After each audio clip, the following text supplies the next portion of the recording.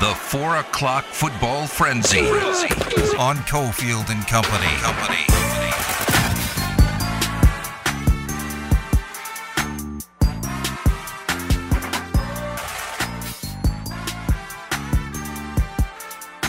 All right, here we go. 4 o'clock hour. Cofield. Will Ramirez is the company. Caleb Herring, Football Insider, coming up in less than 15. Let's do it. So news comes down about the NCAA and divisions, because this has been a discussion, Willie, about how all the conferences are going to divide up the league and really decide on how they play their championship game and who gets auto bids. Well, I guess it's sort of an auto bid. Whatever. Most of the leagues want to go to a more open status where they can guarantee the two best teams are in the championship game, and they don't want to have a situation where you've got, you know, a team that's 9-0 in conference going against the other division, you know, where the champ might be, you know, 6-3. So they're going to make a move on that, and the Pac-12 has already done it. So the Pac-12 for the conference title game, I don't know if it's going into effect for this year. We'll double check it, but there is not going to be a requirement that the winners of the North and South play each other. So they're just going to try to match up the two best teams by record, and I guess each conference can determine what the tiebreakers are, which I think is going to lead to pods in each conference, and you're going to have a 3 or 4 team pod where you have your rival in there and someone else who's probably a regional match, and then they'll make the schedule from there. So almost isn't, correct me if I'm wrong, isn't the MAC like that, where it has the East and West, and then within each East and West? Maybe, I don't know. Anyway. So you could have like there's still USC, UCLA, and then maybe Arizona State? No, well, I guess if you did 4-team pods, you could do that. I saw the Mountain West was talking about, people were suggesting the Mountain West could do 3-team pods, which I immediately throw out. I'm like, all right, UNLV, Reno, New Mexico, let's go. And then you can put, let's see, Boise, Wyoming, and Air Force in their own pod. So enjoy those matchups, guys. I just don't. I think when you overthink it and you do something like this, you're still going to lead yourself to controvery on years where you're going to go, wait, whoa. Well, it's like the Big Ten did in the COVID year, where Ohio State was on the outside looking in, and they, let's skew things a little bit. We got to change things. Yeah, get them in. Yeah. So I mean, I guess, yeah, you want to make the effort to try to do something better, but it's never going to please anybody, and it's never going to be right. It's just I don't have a problem if there's leagues that want to just have 2 divisions, period, and let it play out when the teams with the best record. But if you're telling me that some of them are saying, well, we'll have it a North and a South or an East and a West, but the top 2 teams aren't guaranteed, we're going to decide which was actually better based on this. That doesn't make sense. You're just talking about working out, rehab, the gym, behavior at the gym. Did you see the really terrible injury yesterday on video? Little Tariq Cohen from the Bears, who, hasn't played in forever, at least healthy, since a torn ACL a couple of years ago. He's working out, and then people said they saw the video, they see him go down. I saw some people on social media say they thought they actually heard a pop. Well, I don't. Here's the first time I saw or heard anything about it. Somebody had said, I think it was Jordan Schultz, who's a pretty good follower on Twitter. He had said, "Please don't reshare the video. This guy's been through enough as it is, so on and so forth." And so, of course, very first thing I do is search Google search Twitter and Instagram for the video.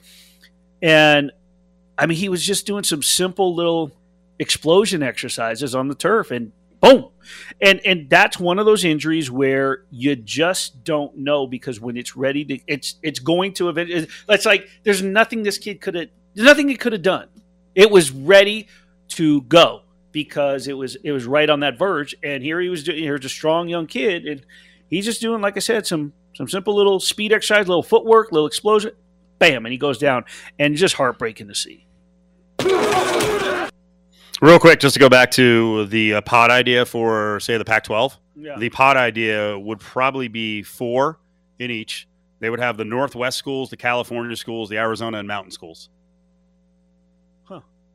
So it'd be Cal, USC, Stanford, USC, UCLA. Correct. Northwest, Oregon and Washington, plus Washington State and Oregon State, and then Arizona State, Arizona, Colorado, Utah for the other pod. So you get to play your local rivals, and then they mix and match outside of your pod. And I think that's going to happen in a lot of conferences, and that's why there's a big argument. In the SEC, there's going to be a lot of arguing, right? With Texas and Oklahoma coming in, there's a lot of people who think Texas A&M doesn't want to be in the same pod as Texas. I don't know that Texas and Oklahoma want to be in the same pod. And then, of course, no one wants to be around Alabama and Georgia right now. So good luck figuring that one out. Well, and SEC's, they could not want whatever it is that they want. But, when you have built-in rivalries, that's what the conference is going to want because they're going to sell it for the marketing. That's why I always thought it was really interesting that Tennessee kind of has a rivalry, even though there's not a lot of success recently with Alabama. In this case, if I were the fans, I'd be like, we're good. Tennessee's one of those schools, I would think, though, that they sort of have rivalries with it because they don't have a true blue. So, because you could argue they have Florida's their number one. I would think that's their built-in. rivalry. Regionally, it should be Georgia, Alabama. Regionally, it should be probably could be Kentucky and Vanderbilt. Which, if I were a Tennessee fan, I'd be like, oh yeah, we'll sign up for that. Yeah. Well, and Vandy, they're same state. So but in the past, it was always. Right, wasn't it Fulmer and what's his Florida? Yeah, Fulmer and Spurrier. Yeah. So Florida and Tennessee for a long time.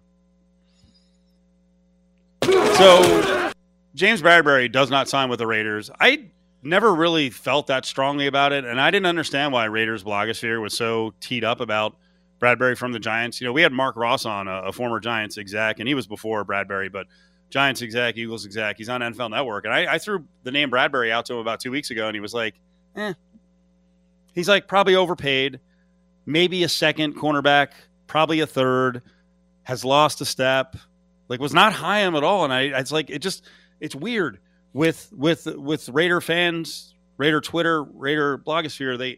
They latch in on a guy, and I know, and then they focus on him so much, like Stephon Gilmore for 6 weeks. Right. It's like Gilmore Well, let me. I don't think they're spending $10 million on a cast-off cornerback to improve their cornerback ranks, and we've seen it now repeatedly where they don't get Bradberry, he's getting 10.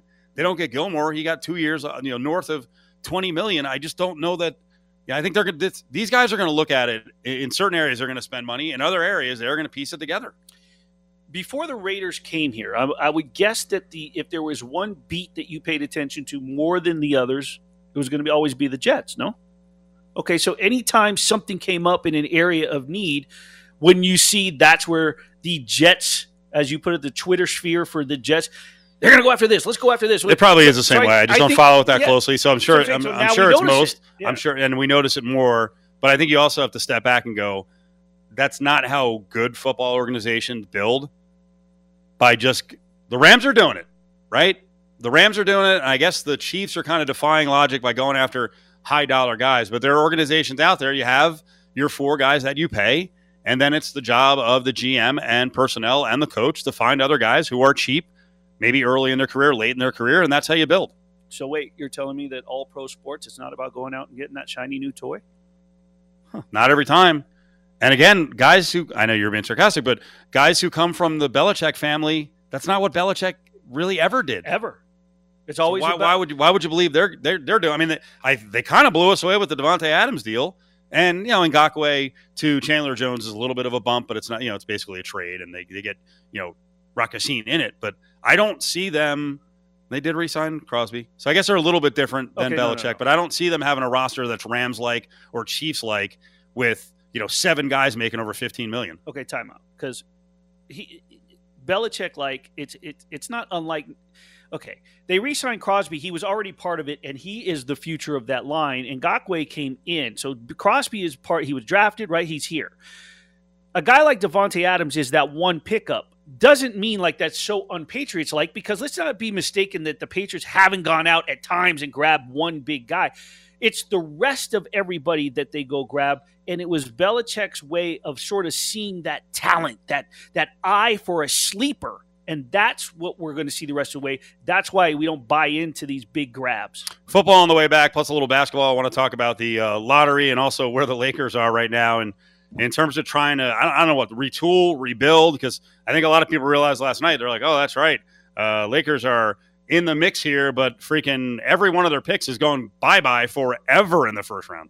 Join the conversation on Twitter at ESPN Las Vegas. Playoffs all about attacking mismatch. Pritchard, they put him in everything. Just like, when I said it's not that, it's just playoffs or matchups. You can't guard, you go get exposed. And they did it time after time after time in the fourth quarter. Kind of crippled their defense. Got bodies off Butler and, can't really stay attached to him then. So with a healthy Marcus Smart, pressuring those guards, Al Horford, initially I didn't know coming in, but I like Boston now. Former UNLV quarterback and current voice of the Rebels on radio, Caleb Herring is live right now on Cofield and Company. Well, we always hit football in the 4 o'clock hour with Caleb, but we got to hit some basketball. And I guess Pat Beverly is now going to give his take on everything around the NBA. Why not? They brought him in as a sort of an analyst. I enjoyed the smash job by Beverly on CP3. I don't dislike CP3, but it brought a fresh voice in. A lot of other players thought it was incredibly disrespectful, and I know Dame Lillard the last couple of days just been like, bro, who are you? How dare you talk about CP3 this way? Caleb Herring is a massive NBA fan. Caleb, what do you think about this player-on-player crime? Oh, man, it's hilarious. I think it makes it even more hilarious when it comes from active player. Like, I think, former players and retired players and legends have been criticizing current players for a long time, and in the same way, I would even say that Patrick Beverly is going after Chris Paul. I mean, in a way that people might come off as disrespectful, but because they've achieved a status of legends of the game or greats of the game, it's kind of allowed, and people respect their opinion, and there's sort of a feeling that, hey, if they're saying you need to do something, go do it. I mean, Joel Embiid's one of the cases with the former players, like right, Chuck and Shaq got on Joel Embiid about how he should be playing better and doing this and such, and he should have been the MVP this year. So he responded to that criticism because it came from great sources. Patrick Beverly isn't the source to hear this kind of criticism from, especially the fact that he's an active player. It's not like how many times did you guard Chris Paul this year? You criticize a guy for being, I guess, in what I would have said was just overrated. Like Chris Paul's overrated in some ways. And how people attack him on defense, and he's a cone, which is hilarious, by the way. That's a hilarious thing to say to somebody when you're talking trash to him. But it's like, did you give Chris Paul buckets? Could you still play? Your team was in the playoffs a couple weeks ago, got sent home, mind you. But, they had the best record in basketball, and your team didn't do much to stop them. If it's appropriate for Patrick Beverly or any other active player to get up on, ESPN or TNT or wherever and come at other active players like that. It screams jealousy to me. Like, you wish you had the career that Chris Paul's had as a point guard in the NBA. Like, regardless if you're a better defender than him or not, Chris Paul's light years ahead of you as far as the NBA will recognize your careers, and there's no debate about that. So why are you coming at him again? It's just we're confusing from Patrick Beverly. So my question to you, Caleb, is then if you're being brought on, if you're an active player and you're being brought on as an analyst and you're asked a specific question, and do you respectfully decline comment or bypass it? Because if you don't agree, you don't have any business complimenting if you don't agree with it. You can't lie. So should they just avoid bringing active players on? No, I don't think they should. I just don't think so. What Patrick Beverly did was not. I think they should. I'm gonna clarify that it's fine to bring active players on, especially in the playoff time when guys are gone fishing and they're not doing anything else. It's fine, bring them on. It's a fresh perspective, hopefully a more honest perspective. But it just seems like Patrick Beverly's perspective in this instance is completely his own, and he's speaking it as if it's some basketball truth or some universally accepted truth that, for one, Chris Paul can't defend, or that there's this secret hatred of Chris Paul that everybody in the NBA that actually plays has. And first of all, Patrick Beverly is already a very eccentric personality. He has a lot of antics on and off the court that are just strange, and it would be strange for anybody to see them outside of the context of Patrick Beverly, right? Like, anybody acting the way Patrick Beverly acts that wasn't Patrick Beverly, it's like, okay, are you okay, buddy? But for him to come on and just go after Chris Paul the way he did, and I think it went beyond answering any question that he was asked. It was it was like telling all the details of a relationship that was private until you got the details, and now you're just spreading gossip. And like I think Dame Lillard, like you said, came out and said, "Hey, whoa, where's this coming from?"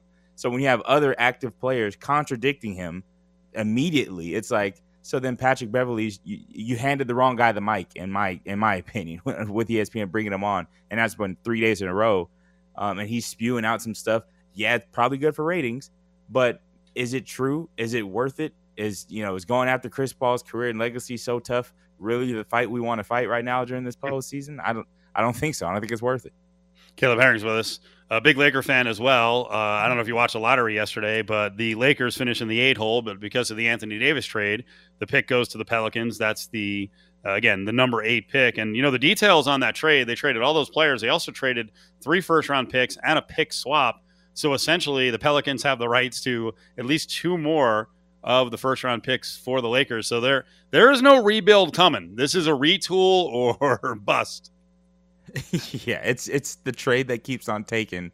If you're a Laker fan, it's part of the reason why when the trade happened, it's like, great, we got a championship for a year, but you bankrupted the future of the franchise, and that's part of my frustration with the move. I think Anthony Davis is an extremely talented player, but if you're looking at where the 2 franchises are now, the trajectory that they're on, New Orleans is in a fantastic spot.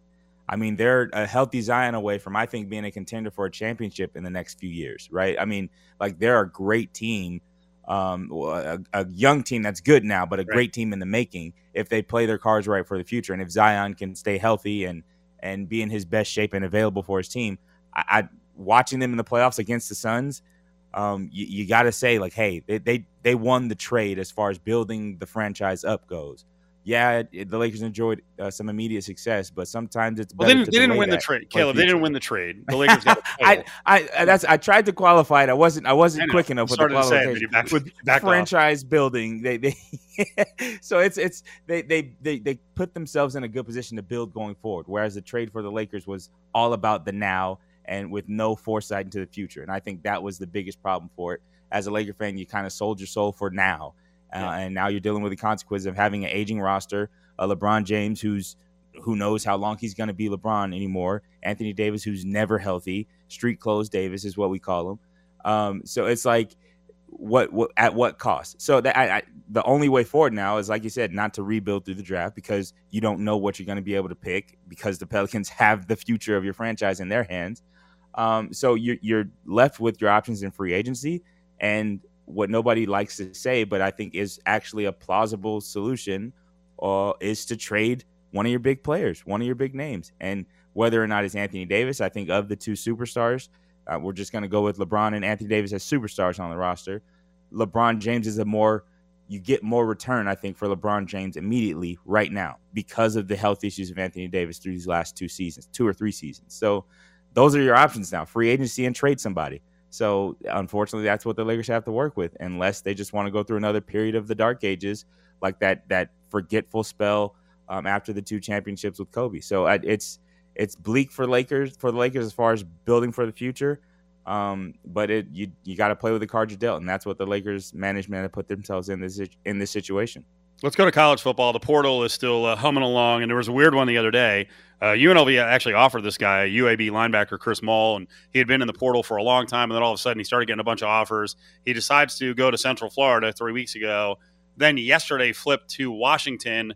And listen, I'm here to back the kids. This was one of those cases, and I've seen this happen a couple times. Actually, it happened to UNLV with Cam Lampkin, a transfer from Utah State, and then all of a sudden I'm going to Washington State. Again, I don't know all the details and what's behind the scenes with NIL and all of that, but the commitment, like once you make the commitment, I don't know. I feel like it's a bad look if 3 weeks later you're like, nope, somewhere else. Yeah, so I obviously agree with you because of my own personal story. So this is from this is before the transfer portal.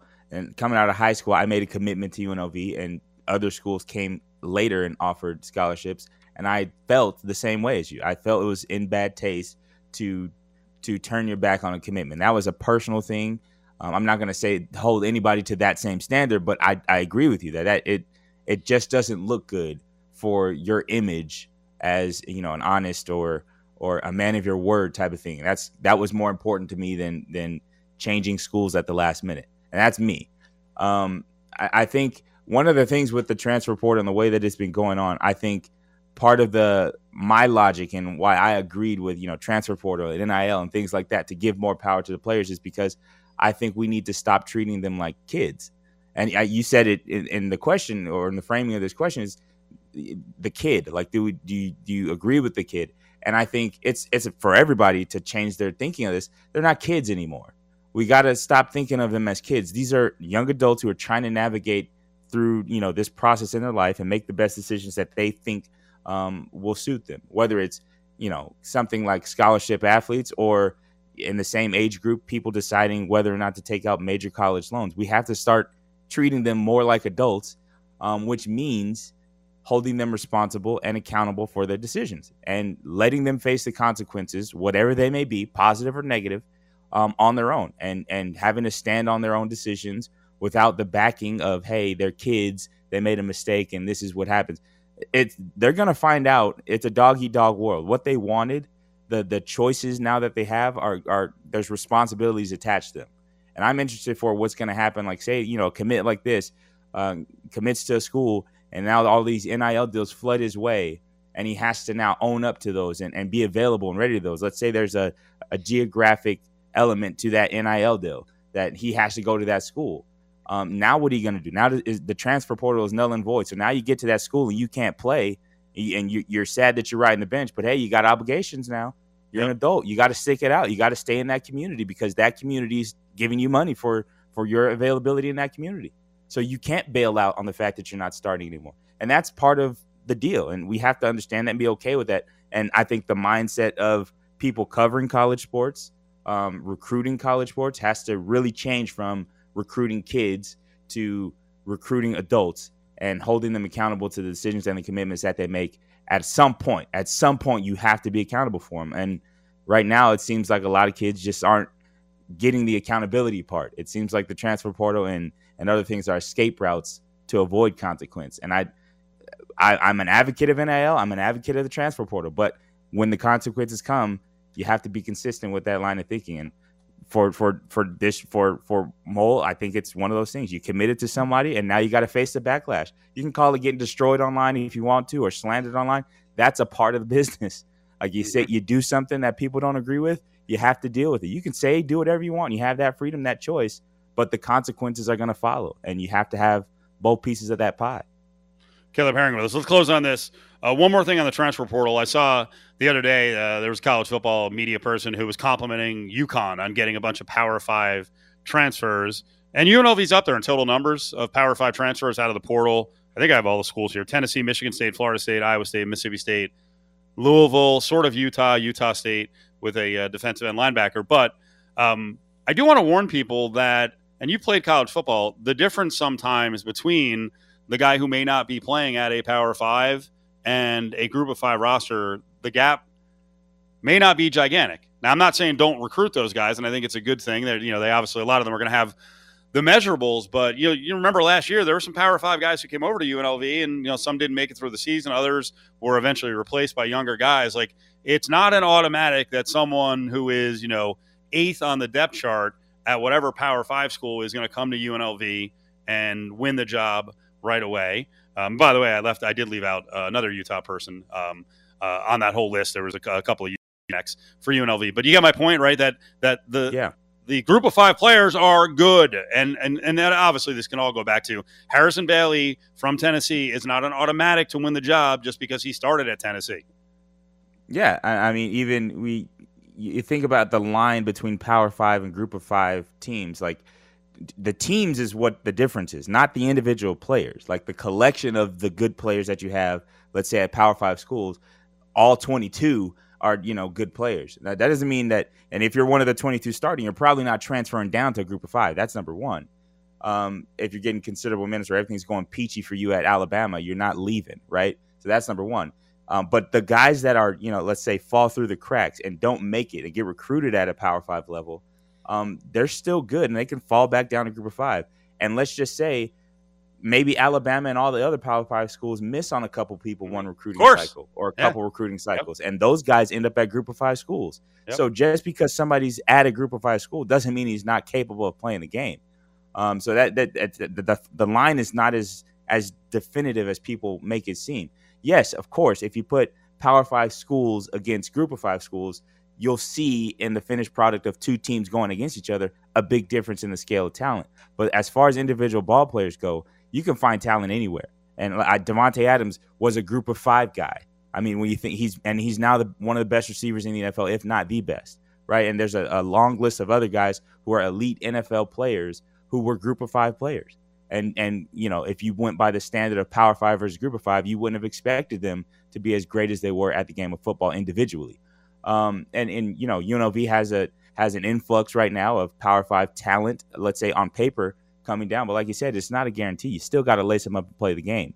And you can find talent anywhere. And that's kind of the argument I have against going after 4-star and 5-star recruits out of the high school process, because just because somebody else's evaluation of them isn't necessarily at the quote unquote Power 5 level, they're not a Power 5 player, doesn't mean they're not valuable in the Group of 5 scheme. Like you can come to a Group of 5 team and change that team to a great team. And you can be a Group of 5 team and have a collection of great players. And there have been cases of that in the past. So I think people pay a little bit too much attention to the label, which is kind of an invented label when you go back in the history of it, as far as how the term Power 5 came to be. It's that it never really was about the talent of the players that play on the team, right? It was about the BCS and the automatic qualifier, and those conference champions automatically got in the bowl bid. That's where the term comes from.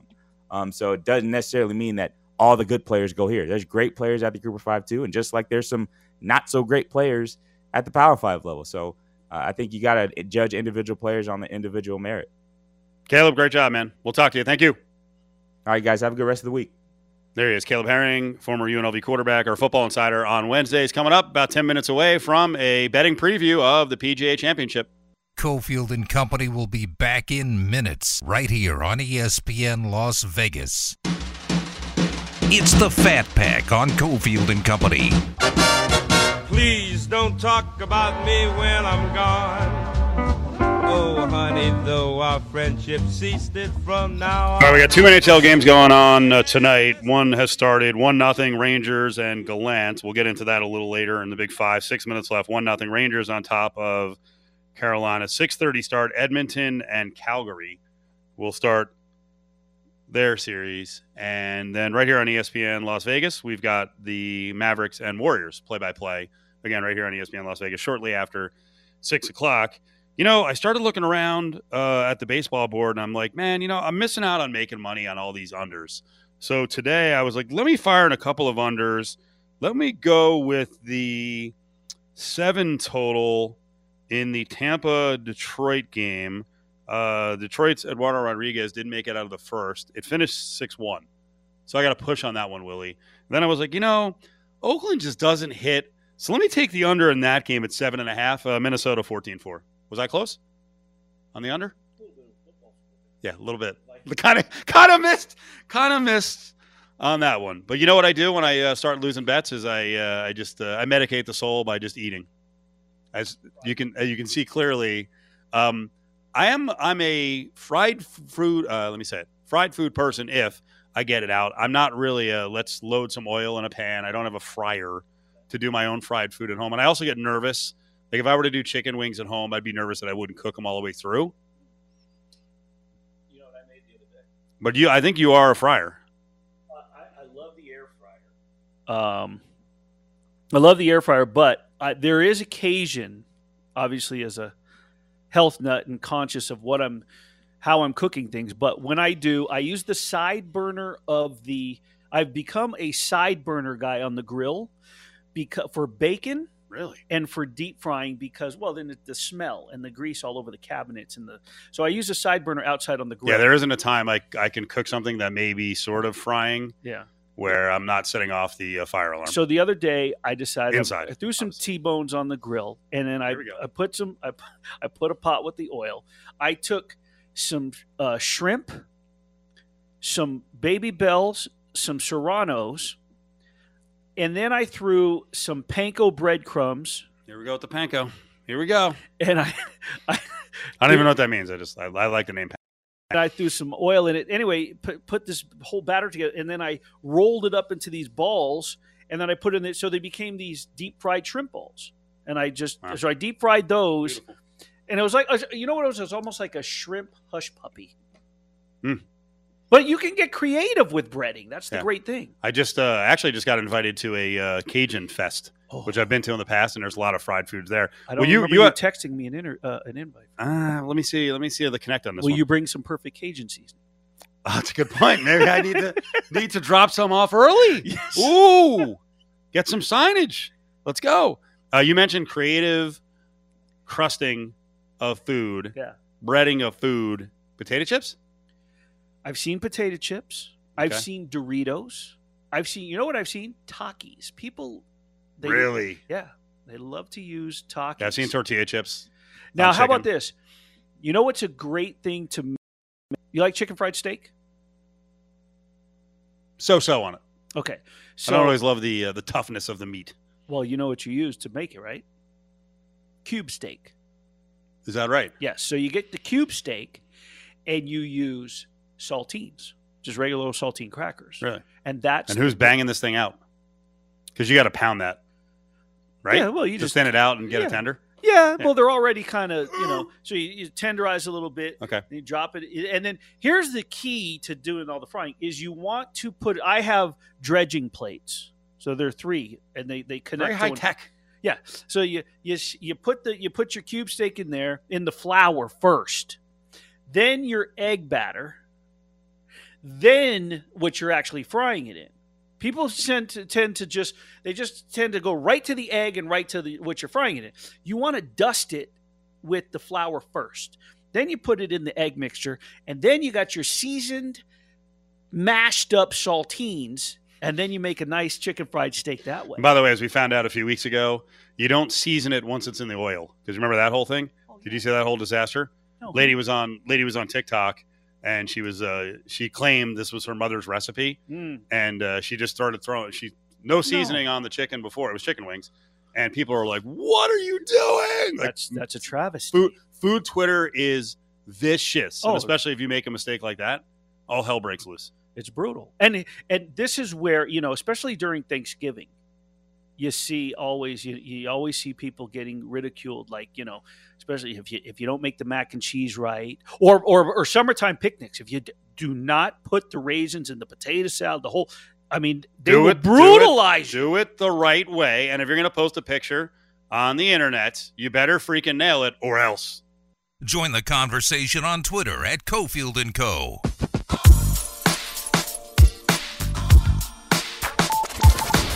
You're listening to Cofield & Company, live from the Battleborn Broadcast Center on ESPN Las Vegas. Back here on ESPN Las Vegas. Before we close out, let's get a final update on the PGA Championship and what to bet and what's going on with Tiger Woods. Cam Rogers from Believe Podcast up on Twitter at Mr. Rogers99 has all the information for us. All right, let's start out with this, Cam. Before we make any bets, we got to know what this course is like. So tell us about Southern Hills. Yeah, so this golf course is going to be difficult. And Steve, good to be with you for the first time here, my friend. Listen, Southern Hills has gone through quite a renovation from the past few years. Back in 2019, Gil Hans put through some changes here. So we've got wider fairways. We've got really crazy runoffs on these greens here. So if you hit the greens, you may still actually miss the greens because the ball will roll in a certain direction and funnel off, which is a lot different from what we saw from 2007. 2007 at this golf course, it was tighter. The rough was luscious. It was more of a U.S. Open type of setup.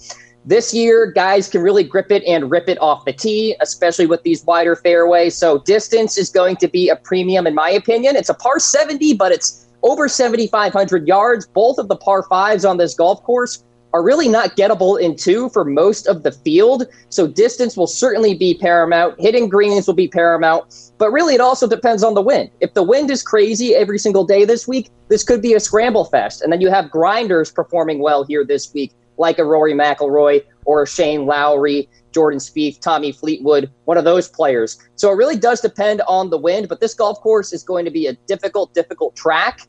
And I think this winning score could be 8 under par, 7 under par, something along those lines. That doesn't sound like a great course for a guy who might have some physical limitations, but people are betting Tiger, so what do you think of Tiger Woods' chances?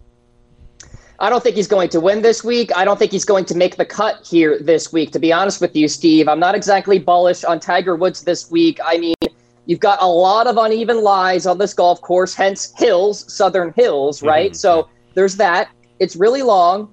How's his body going to hold up? He did say that his right knee is stronger than 5 weeks ago. That would make sense to me. But here's the deal. This is not Augusta National, a course that he knows like the back of his hand. Yes, Tiger won here in 2007, but this is a different golf course here in 2022. And obviously, it's a different body for Tiger Woods here in 2022. The other thing also, he made the cut at Augusta, but that's a small field. 90 players, 20 of them are past champions, guaranteed to miss the cut. This is a full field major championship, 156 players, and it's a deep field.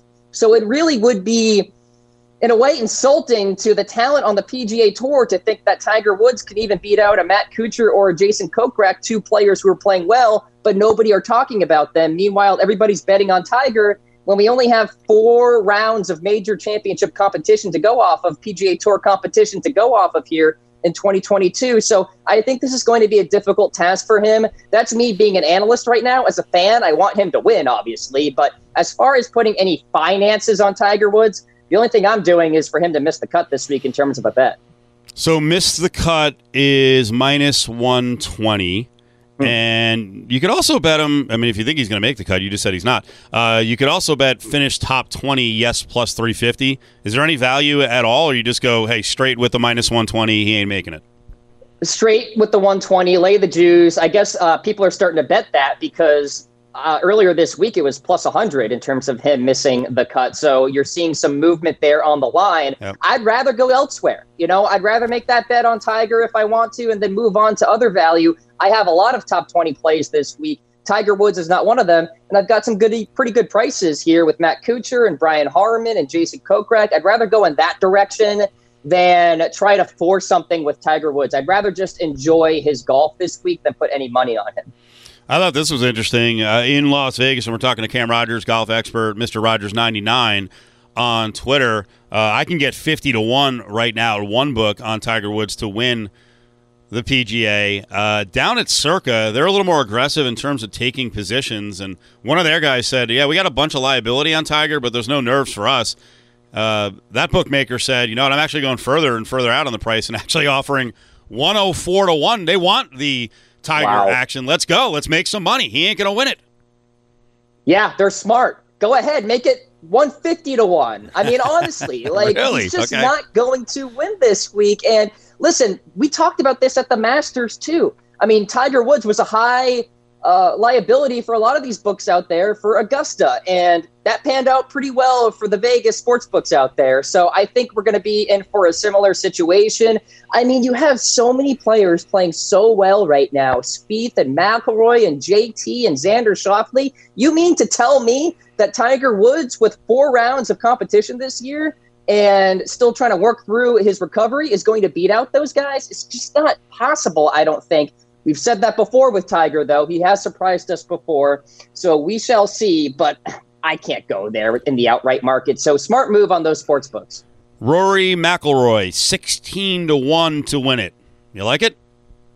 I like it. I don't usually like to go that short in the outright market, but he is my pick to win here this week. 3rd in this field in strokes gained total over the last 24 rounds. He's 6th in strokes gained off the tee. He was runner-up at the Masters, coming off a top 5 finish at the Wells Fargo Championship. TPC Potomac there, by the way. Really difficult golf course. So Rory thrives on these difficult conditions. 2-time PGA champion at Kiowa and Valhalla. I think he gets his 3rd here this week. Damn. All right.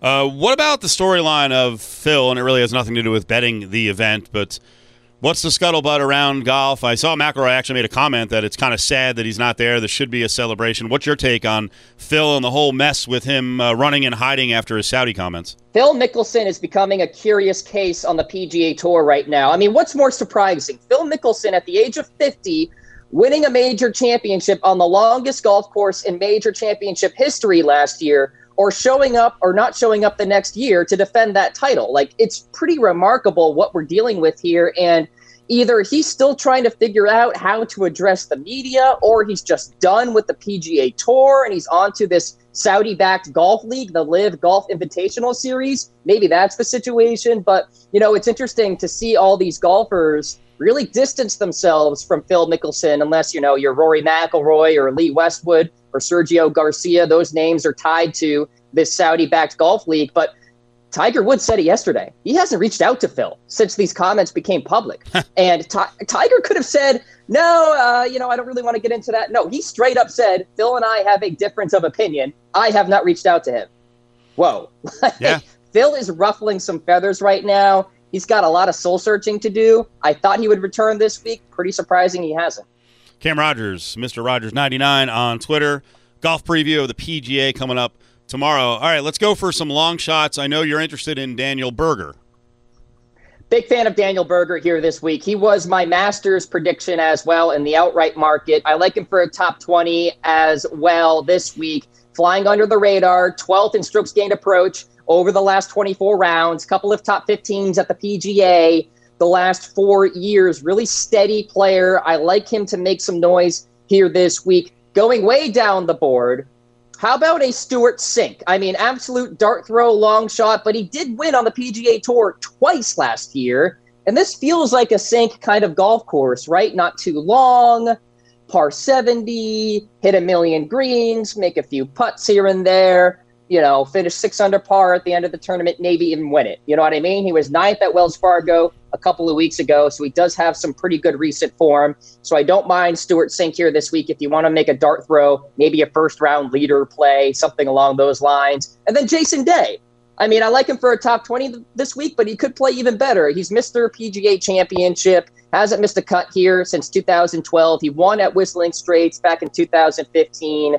15th at the Wells Fargo a couple of weeks ago. He's a grinder, short game magician. If this becomes kind of a short game sort of fest, I think Jason Day could thrive. So keep an eye on him. Let's close on a couple of overall themes in terms of propositions. Winning score, 270.5, over under. I'm going to go under on that number. Wow. Listen, I think this course could be easier for some guys out there. We could have a guy who peels way ahead.